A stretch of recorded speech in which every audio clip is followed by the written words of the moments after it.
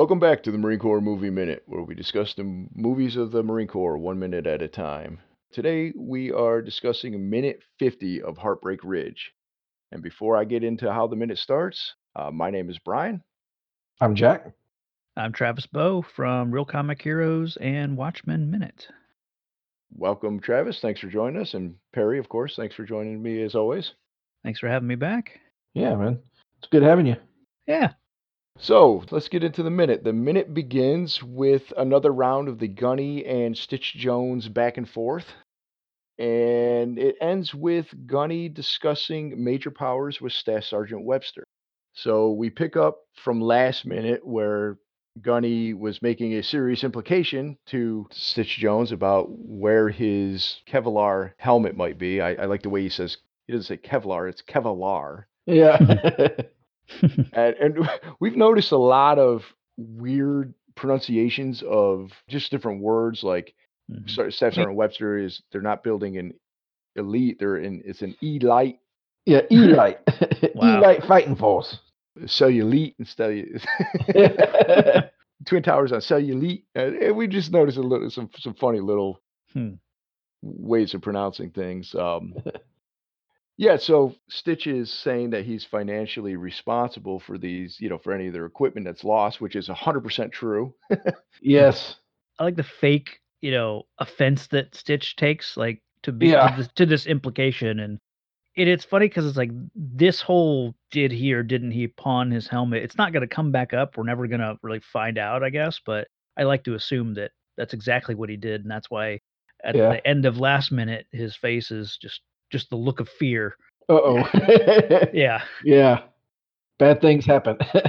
He gets that look a lot with Gunny whenever he sees him. It's like that as Perry said, like, uh-oh, Dad's caught me. Yeah.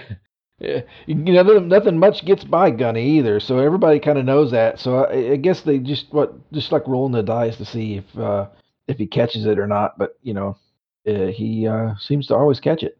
Well, that's why I don't think it's even necessary that they go back to it. The way we've seen these guys so far, he probably did it.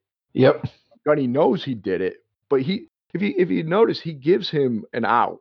He gives him to 1900 hours. Yeah. I mean, they typically the Marine Corps day ends at 1700 hours, so he's giving him 2 hours to get out to town. Yeah. Find a Kevlar. It doesn't even have to be his own Kevlar. Yeah. and get it back, or else he's not going to have a head to wear it on. Yeah. I like to think that it's in some pawn shop, and that's where maybe he bought his maybe swapped it for a guitar or something for his nighttime activities. I mean, I don't know what the value is on one of these helmets. I doubt it's equal to a guitar, but I'm sure it helped.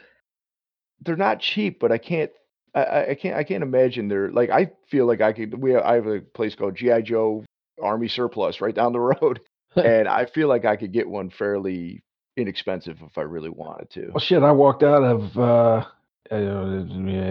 So my last day, I walked out with a Kevlar, some deuce gear, a bunch of other stuff in my sea bag when I got out of the Marine Corps. Kevlar sat in my garage until we moved back to Texas. So I don't know but that was also in 96 to 2000. So I'm sure the value. I don't even know where the hell I came up with that damn helmet. I don't know where it came from. Well, it's probably Stitch Jones's. It probably is. Yeah. There's a headless Marine from the 90s running around there looking for. Unless somebody wasn't crossing the T's and dotting the lowercase J's.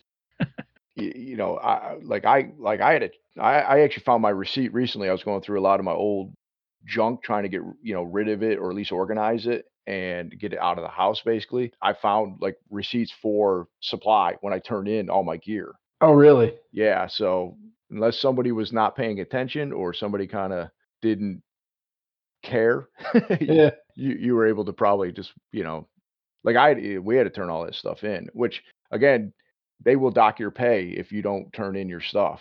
Oh, say what? Remember? Say what? Yes. Well, I still don't remember them. I just remember you mentioning. Yeah. Well, I think that's how I ended up with all that stuff, because I remember going to supply. I think that was another case of get out of here. Friends in supply or a gift. fun times trying to check out when you're finally getting out of the Marine Corps is you have to go everywhere and get everybody to sign off on the fact that you are no longer receiving stuff or you've turned stuff in.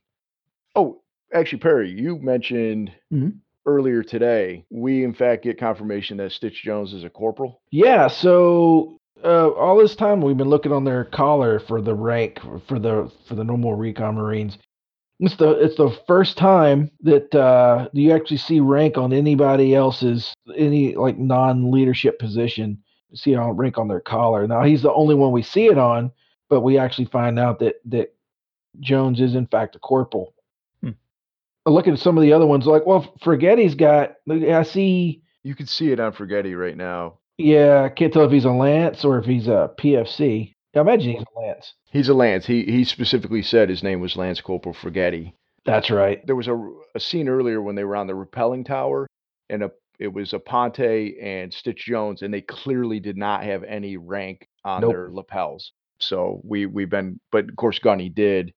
And I think there was it was a Gunny who it was probably a real Marine who was getting them situated to rappel, and you could tell that he had rank, but none of the recon Marines did. So, and I don't know if that was just an omission on the prop master's part, or if there was a reason why they wouldn't have rank. I just can't think of like the sleeves up and down thing, which has been a question. Like these guys, it's uniform. It's either all or none, right? So Gunny's got his sleeves up. The rest of his Marines don't. First platoon has their sleeves up. That's it's an oddity. Yeah, so that's the thing with like the Marines. It's like either all or all or none. I think there's some times where you have to unroll them, like if you're going to like the gas chamber, or there's certain things that you might unroll them for out of season. But yeah, I don't know why you would remove your rank pins from the rappelling tower. Other than the fact that we didn't have rank pins when we went rappelling because we were still recruits. Yeah, I was wondering if it was a safety thing. I didn't bother to look that up. But yeah, you're right. That's a good point. When we did it in boot camp, there is no rank. So maybe they always had to take it off. Who knows? Yeah. Well, we get the payoff to Profile's antics in the background with his weapon in previous minutes. After Stitch Jones and Gunny have their little back and forth, Profile comes up and says, "Gunny, my weapon's jammed." Yeah. Now Tom Villard is great. He's always playing this character. He's always the doofus. And I have a couple thoughts about this whole thing. Well, first off, he definitely did not practice any of the safety stuff that they drill into the rifle range safety rules. They don't observe none of them. None. There's 4 basic rifle range safety rules. It's treat every weapon as if it were loaded. Yep. Keep your finger straight and off the trigger until you intend to fire. Yep. Never point your weapon at anything you don't intend to shoot. Or kill. Yep. Yeah, or kill. Or keep your weapon on safe until you intend to fire. Yep. If you do any of those things, Profile should not have had this incident happen. Catastrophic failure of training. Yeah. I mean, recon, as we've seen so far, recon platoon is not the most proficient at anything at this point. Yeah, that is so drilled into our heads. I've taught, I've even mentioned that to my kid when he's just playing like with like Star Wars laser guns and stuff like that. Yeah. And to this day, if I have any sort of like if you get a scanner, you go to Target and you're gonna like do your wedding registry and they give you the scanner, my finger stays off that trigger until I'm ready to use it. Yeah. Well, it's probably way more expensive to do that than it is to shoot somebody. Well, true. It's funny. It's just one of those things that have stuck with me, that you keep your finger off the trigger. Yep. It's funny how you kind of mentioned that these guys aren't necessarily the most proficient group here in the first 2 acts, or first act for sure. And when I was watching it, this of any Clint Eastwood movie does not feel like a Clint Eastwood movie that I've seen, because this feels like you take all the goofballs from Stripes, Yeah. and you put, and then Clint Eastwood is the Sergeant Hulka of that movie, like, and it's kind of his movie from that perspective. And apologies to compare an Army movie to a Marines movie. Don't apologize. I made that. I made that same comparison, and I said this is Okay. as close. I said this, and I said that way early on. I said this movie is as close to Stripes as the Marine Corps will probably ever let get made. Yeah. So it's kind of weird just seeing Clint Eastwood kind of interacting with these, bunch of dumbasses. Yeah, knuckleheads. Yeah. This movie it's a war movie, and it's based on real life events, or at least Yeah. yeah.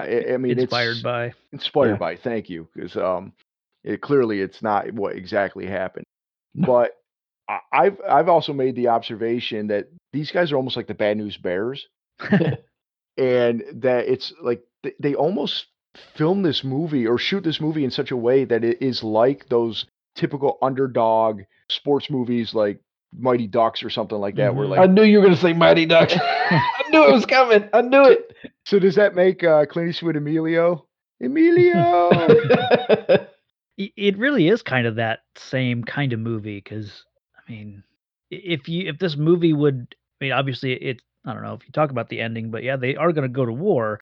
But if you would have told me that this movie ends with a football game between Recon and Powers Group, like I wouldn't be surprised. Like Yeah. it has that sort of, we just want this group of underdogs to get a win by the end of the movie, and that's what it's about.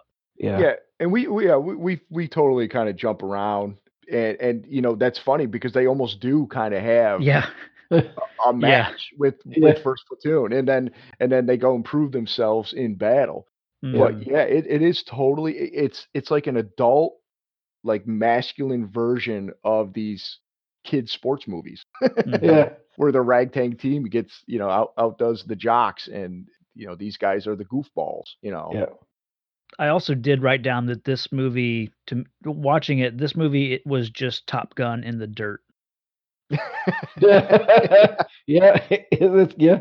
I mean, especially like towards the end of the movie when everyone's, or at least, Gunny is at a party with a bunch of other Marines in their dress blues, and that's when they get the notification of like, okay, you know, you're going to war, and the third act starts with everyone getting suited up and going off to Yeah. battle, and Yeah. it's like this is just Top Gun.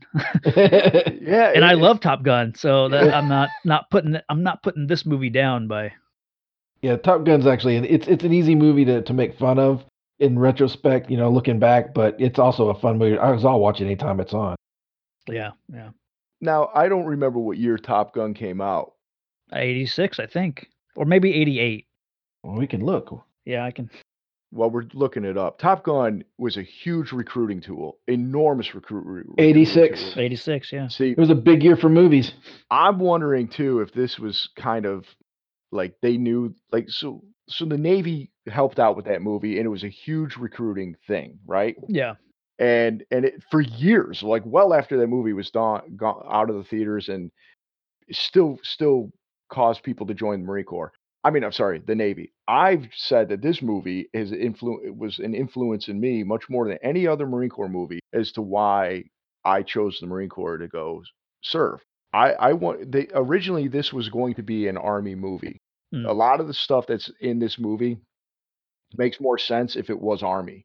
As far as Gunny Highway's character when he was in Heartbreak Ridge, he was an Army. He was in the Army. Him and Chuzu switched services to the Marine Corps later in life. I read that, yeah. Yeah, I had for a long time wasn't aware if that was an actual line of dialogue or if you're just supposed to kind of know that. And no, there is a line of dialogue in the movie of Chuzu mentioning it to Jones, and it comes up later. And of course, I always say I'm gonna make sure I highlight it when we get to it because I had that question for such a long time. Also, too, a lot of the stuff that happened in Grenada in real life was done by either an airborne or a ranger unit with the Army. Mm. The Marines were there, but they didn't do some of the stuff that was portrayed. So the Army said, no, we don't want this because of the language, and it's just they said absolutely not. The Marines were their Toys for Tots was just starting out then, and they were like, "This is going to be great. We can cross promote Toys for Tots." And I do wonder if it was maybe an idea for recruiting the same way Navy was doing Top Oh, Gun. it's always an idea for recruiting. Oh, of course. That being said, once they saw the finished product, they went, we can't No.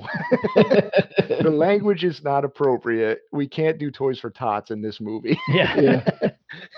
I'm just kind of curious too, like what kind of PR idiot from the Marine Corps, because I hate to say it, but that they were an idiot, would sign off on this as a Clint Eastwood movie to get filmed and be like, oh yeah, we can just turn this into something where we can get toys for children, where it's a Clint Eastwood movie, like it's a war movie with Clint Eastwood in it.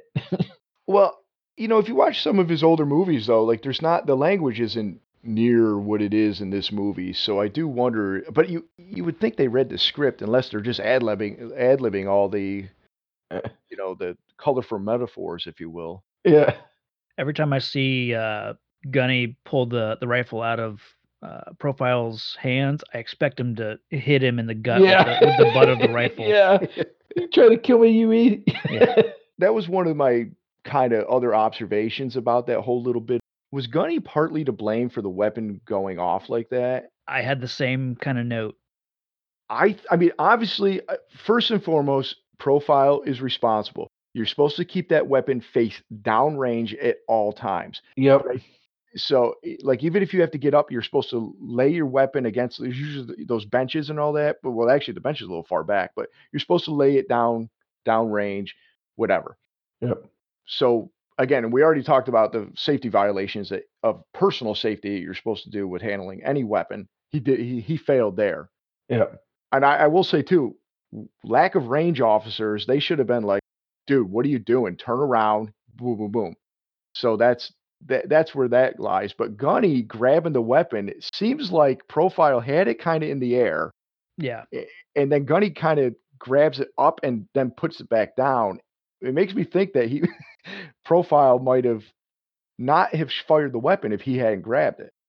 I think if Gunny had grabbed it and kept it pointed up, like that seems like in that situation, which shouldn't have happened, the seems like the appropriate response would have been grab the kind of the barrel and keep it pointed at least in the air until you can get this numbskull to get it pointed down range where it should be. But yeah, the pulling it down back to kind of level ground, that seems like that part is on Gunny. Yeah, I totally see that. It almost seemed like a bit of an overreaction on his part. Well, wouldn't you? Well, I know. I mean, but again, I thought the same thing. Like if he had kept it upright and took it from him, it may not have fired. And I mean, you never want to fire a weapon up into the air because those bullets have to come back down at some point. Yeah. It was fire. It almost hit Major Powers, Sergeant Major Chuzu. Yeah. Let's see. Half the guys is Chuzu there too? Yeah, he's there with Webster. He's between Webster is between him and Major Power. Okay. And you see a couple guys of the other Marines of First Platoon rolling out of the way. Yeah. And if you notice, with the headphones on, you hear a lot of asshole and what the like a lot of the peanut gallery kind of yelling at him. I feel too like if there was proper range training there, like he could have gotten his ass shot. Like if there was a range officer might have shot his ass if he turned direction. But clearly Gunny knew that there was a problem, and so did Profile. Major Powers looked pissed. He took his hat up on his head like he was like Gomer Pyle or something, just like motherfucker. I like this punishment that comes with it. Yeah, he's got the rifle over his head, and he's got as the platoons are marching back, they're running around. He's running around the platoon, at least recon platoon anyways. They don't make it too far, and he looks tired already. Yeah. I mean and they're marching at a decent pace. It's not so Profile really has to do some running to get around them. Yeah. Webster, of course, kind of comes up and tries to turn the screws. Yeah, give it to Gunny just a little bit more. That he's the Major Powers are going to teach you how to discipline your men. Which we get that other one-liner from Gunny. If Webster, if Powers ever came to a sudden halt, your face would go halfway up his ass. I love that line. That was great. Webster was a weird character because, like, I feel like he's just there sometimes, and when he is there, you don't know what to make of him, and then suddenly he is Power's right-hand man, and he's later on trying to get Gunny in trouble, and it's like I never knew what to make of this guy, and then suddenly he's just there trying to cause trouble, but like nothing really comes of it. Yeah, he's just a kiss ass, and he's not very good. Well, Yeah. he's a kiss ass instigator who's not very good at the instigation part. Yeah. You're right. He's always coming in like he's gonna get one on Gunny, and then Gunny always gives him such a like an insult that he has no comeback for, and he always He's looks like, like, "Ugh." well, shit. Yeah. He's a weird character. I was comparing him to he's like the assistant to the regional manager, like, Yeah. and he's also like the actor is 57 years old, and he's playing a staff sergeant, so he's way older than he should be. Okay. Most staff sergeants are not, most Marines are not going to be 57 years old. In fact, we were even saying Clint Eastwood is a little bit too old to be playing the role he's playing. Okay. We kind of gave it a mulligan, or not a mulligan. We kind of explained it away with the fact that he's a Medal of Honor winner, and the fact that I think he was in the service, got out for a few years, and came back in. That gap there accounted for his advanced age for a gunnery sergeant. Not to mention, they're probably not going to force a Medal of Honor winner to retire. Also, he probably had gotten busted down in rank at one point for all his insubordination. So he should have been a staff sergeant. I mean, a sergeant major, just like Chuzu. Okay. But with his age and his accolades, it's just that he definitely got out for a little while, and he also had trouble with some limp dicks, Authority. as he put it. Yeah. Was there anything else you guys have for this minute? No, I'm good. The only other thing I forgot to mention that I had in my notes was back when Gunny and Stitch were going back to, when he gave him till 1900 hours to get the Kevlar, he said, "Yes, sir, Gunny Highway Sergeant, sir." Yeah. Which makes it sound like he's a cop, because he called him Yeah. a highway sergeant. Yeah. Well, first off, you don't call the Gunny sir, which obviously he was being facetious. He's just messing with him. But the fact that he called him Gunny Highway Sergeant, like he got it all messed up. But other than that, I want to go ahead and finish up the minute, and we'll come back and find out what happens to Profile. All right. Actually, before we go, I should have done this last minute. Travis, do you want to plug any of your podcasts or where people can find you? Sure. Yeah. So I did a movies by minute project. It's now been completed. I was co-host of Watchmen Minute, where we did all 186 minutes of Zack Snyder's director's cut of Watchmen. Oh, cool. You can find that everywhere. Just search Watchmen Minute. And then we also did the an episode by episode look at the HBO series. So that's one place you can find me. I'll save my other plug for maybe tomorrow. Sounds like a plan. Thanks, everybody. Come back on Friday for minute number 51, where we wrap up the Profile trilogy. Perry, my podcasting abilities jammed.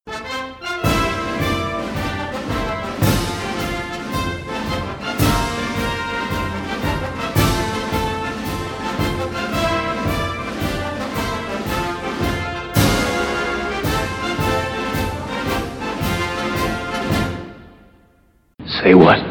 Jones is talking. Jones is talking. Yeah. Jones is talking. Say what? Well, Perry, I'm going to teach you how to be.